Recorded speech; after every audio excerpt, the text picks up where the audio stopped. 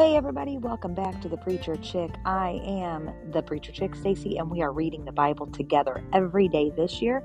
Today is day 46, and we are reading Numbers 19, 20, and 21, and Psalm 46. Hey, if you missed it on Monday, February 14th, Valentine's Day, I released a very fantastic, in my opinion, and I may be a little biased, episode of The Preacher Chick, where I talk to my friend Zach about singleness and things people say to singles. And we really were excited about it and feel like it can really help a lot of people.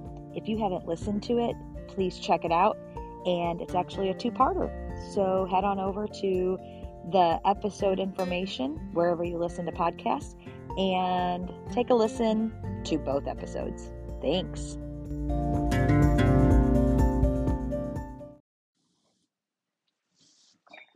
The Lord spoke to Moses and Aaron. This is the legal statute that the Lord commanded. Instruct the Israelites to bring you an unblemished red cow that has no defect and has never been yoked. Give it to the priest Eleazar, and he will have it brought outside the camp and slaughtered in his presence. The priest Eleazar is to take some of its blood with his finger and sprinkle it 7 times towards the front of the tent of meeting. The cow is to be burned in his sight. Its hide, flesh, and blood are to be burned along with its waste. The priest is to take cedar wood, hyssop, and crimson yarn and throw them onto the fire where the cow is burning. Then the priest must wash his clothes and bathe his body in water. After that he may enter the camp, but he will remain ceremonially unclean until the evening. The one who burned the cow must also wash his clothes and bathe his body in water, and he will remain unclean until evening. A man who is clean is to gather up the cow's ashes and deposit them outside the camp in a ceremonially clean place. The ashes will be kept by the Israelite community for preparing the water to remove impurity. It is a sin offering. Then the one who gathers up the cow's ashes must wash his clothes, and he will remain unclean until evening. This is a permanent statute for the Israelites and for the alien who resides among them. The person who touches any human corpse will be unclean for 7 days. He is to purify himself with the water on the 3rd day and the 7th day, and then he will be clean. But if he does not purify himself on the 3rd and 7th days, he will not be clean. Anyone who touches a body of a person who has died and does not purify himself defiles the tabernacle of the Lord. The person will be cut off from Israel. He remains unclean because the water for impurity has not been sprinkled on him, and his uncleanness is still on him. This is the law when a person dies in a tent. Everyone who enters the tent and everyone who is already in the tent will be unclean for 7 days. And any unopened container or any open container without a lid tied on it is unclean. Anyone in the open field who touches a person who has been killed by the sword or who has died or who even touches a human bone or a grave will be unclean for 7 days. For the purification of the unclean person, they are to take some of the ashes of the burnt sin offering and put them in a jar and add fresh water to them. A person who is clean is to take hyssop, dip it in the water, and sprinkle the tent, all the furnishings, and the people who were there. He is able to sprinkle the one who touched a bone, a grave, a corpse, or a person who had been killed. The one who is clean is to sprinkle the unclean person on the 3rd day and the 7th day. After he purifies the unclean person on the 7th day, the one being purified must wash his clothes and bathe in water, and he will be clean by evening. But a person who is unclean and does not purify himself, that person will be cut off from the assembly because he has defiled the sanctuary of the Lord. The water for impurity has not been sprinkled on him. He is unclean. This is a permanent statute for them. The person who sprinkles the water for impurity is to wash his clothes, and whoever touches the water for impurity will be unclean until evening. Anything the unclean person touches will become unclean, and anyone who touches it will be unclean until evening. The entire Israelite community entered the wilderness of Zin in the 1st month, and they settled in Kadesh. Miriam died and was buried there. There was no water for the community, so they assembled against Moses and Aaron.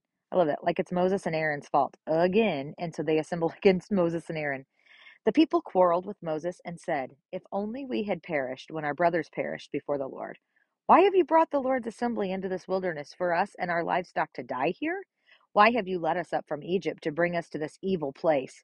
It's not a place of grain, figs, vines, and pomegranates, and there is no water to drink. I'd be hard pressed if I were Moses not to be like, you know what, God, go ahead, take them out. I don't care what the Egyptians say. I don't care what the surrounding people and the surrounding countries and lands say. You just take them out. I'm done with them just like you are. Just be done. I mean, you rescued them from all of this. They've asked this question and whined before. You've answered them. You've given them stuff. They refuse to go into the land that you promised them, and now they're complaining that where they're at isn't the land you promised them. So just go ahead and wipe them all out. What is the line from Bruce Almighty? Smite me, O mighty smiter. Just, yeah, God, just take them out. I think I'd be really hard pressed not to say that if I had been in Moses' shoes at that time. Oh, goodness.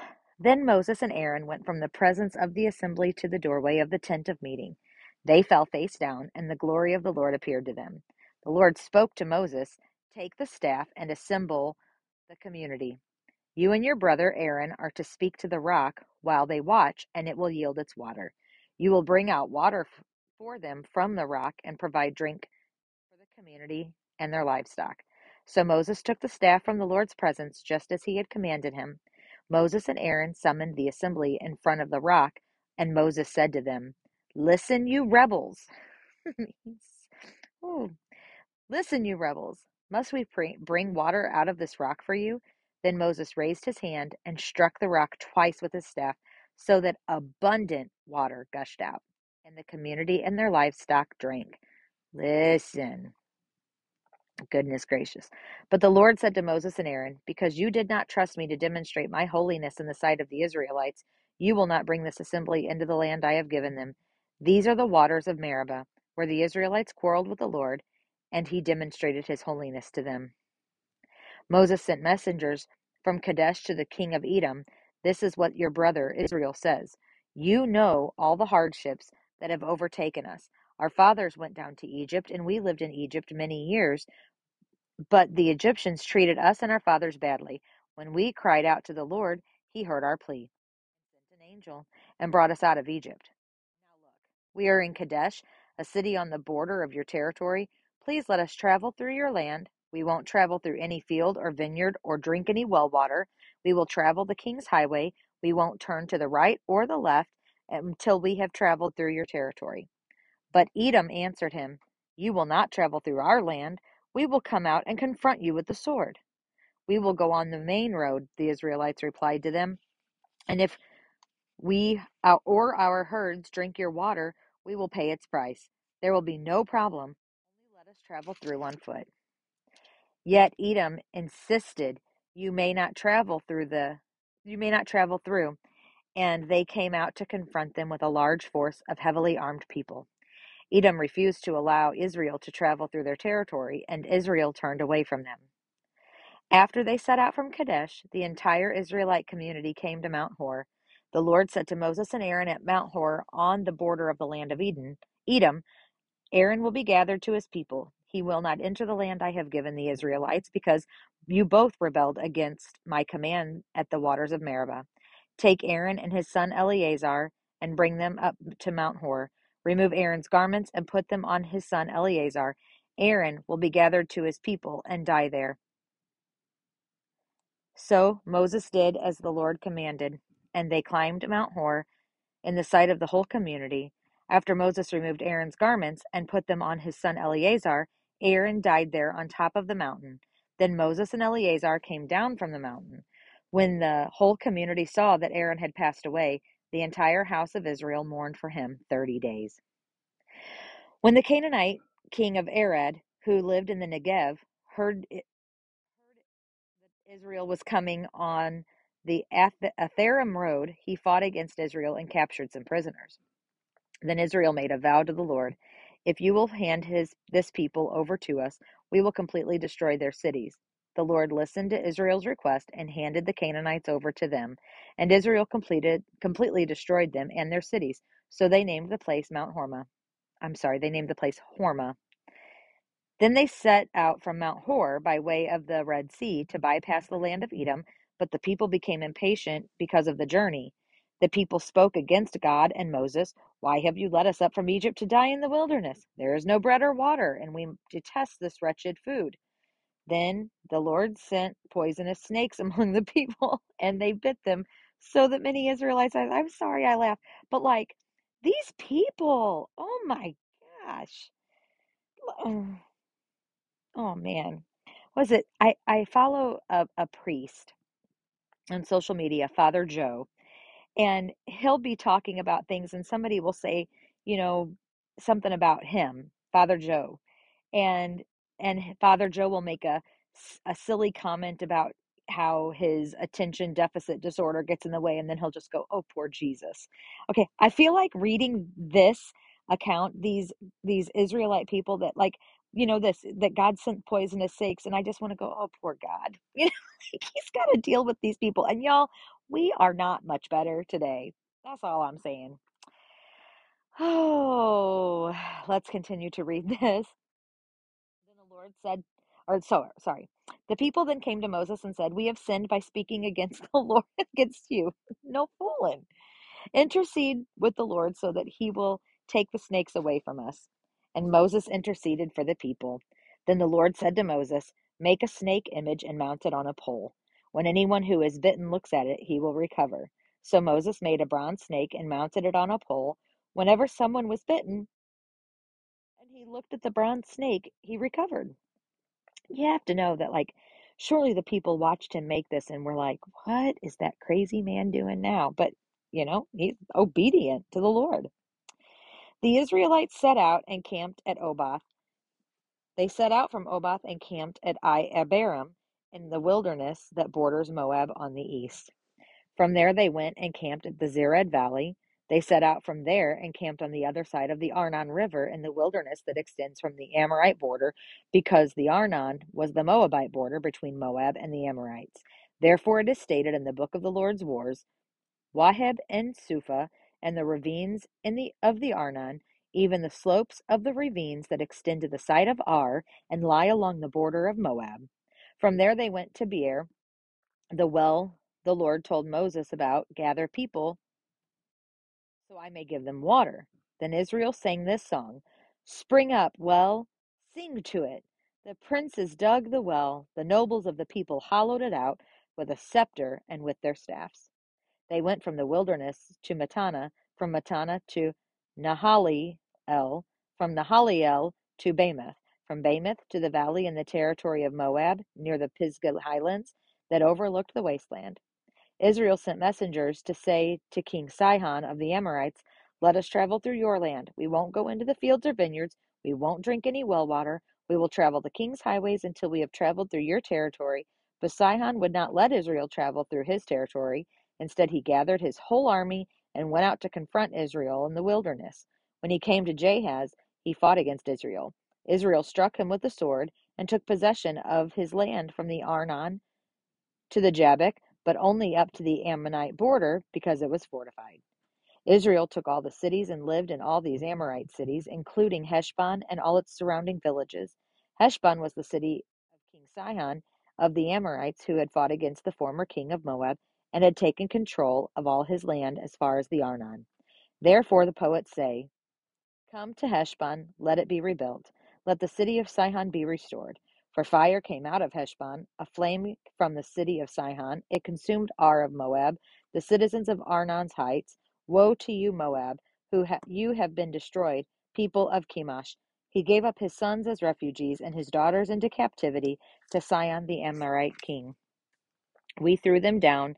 Heshbon has been destroyed as far as Dibon.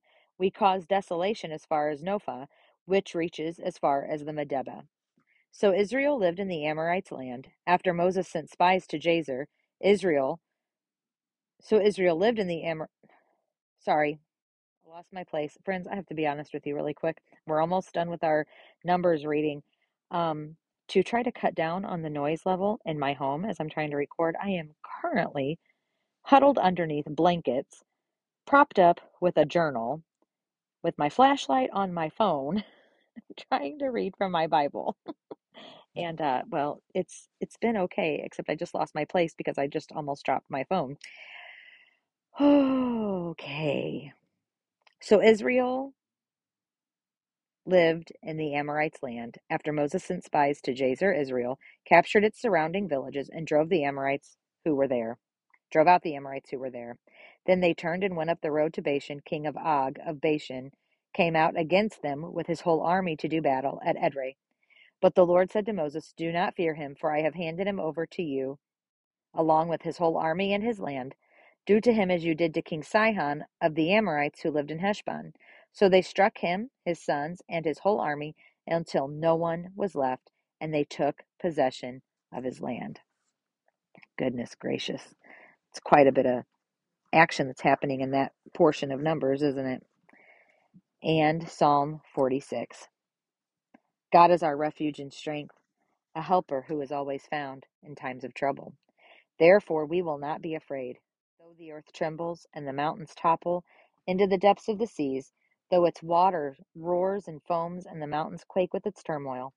There is a river, its streams delight the city of God, the holy dwelling place of the Most High. God is within her, she will not be toppled. God will help her when the morning dawns.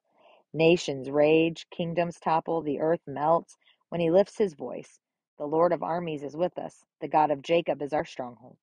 Come see the works of the Lord, who brings devastation on the earth. He makes wars cease throughout the earth. He shatters bows and cuts spears to pieces. He sets wagons ablaze. Stop your fighting and know that I am God, exalted among the nations, exalted on the earth. The Lord of the armies is with us. The God of Jacob is our stronghold. That's a good one right there. I think I have forgotten the location of these verses, but I know I memorized these verses when I was younger, especially, well, I mean, how many times, if you're from my generation, did we sing songs about God being our refuge and our strength? Um, and just, how good he is, but that there is a river, its streams delight the city of God, the holy dwelling place of the Most High. God is within her, she will not be toppled. There is no taking down heaven. There's no taking it down. Nothing can come against it and stand. And that is a good promise to close out on today, because that is our hope. Hope to see you back here for day 47 tomorrow. Have a great one.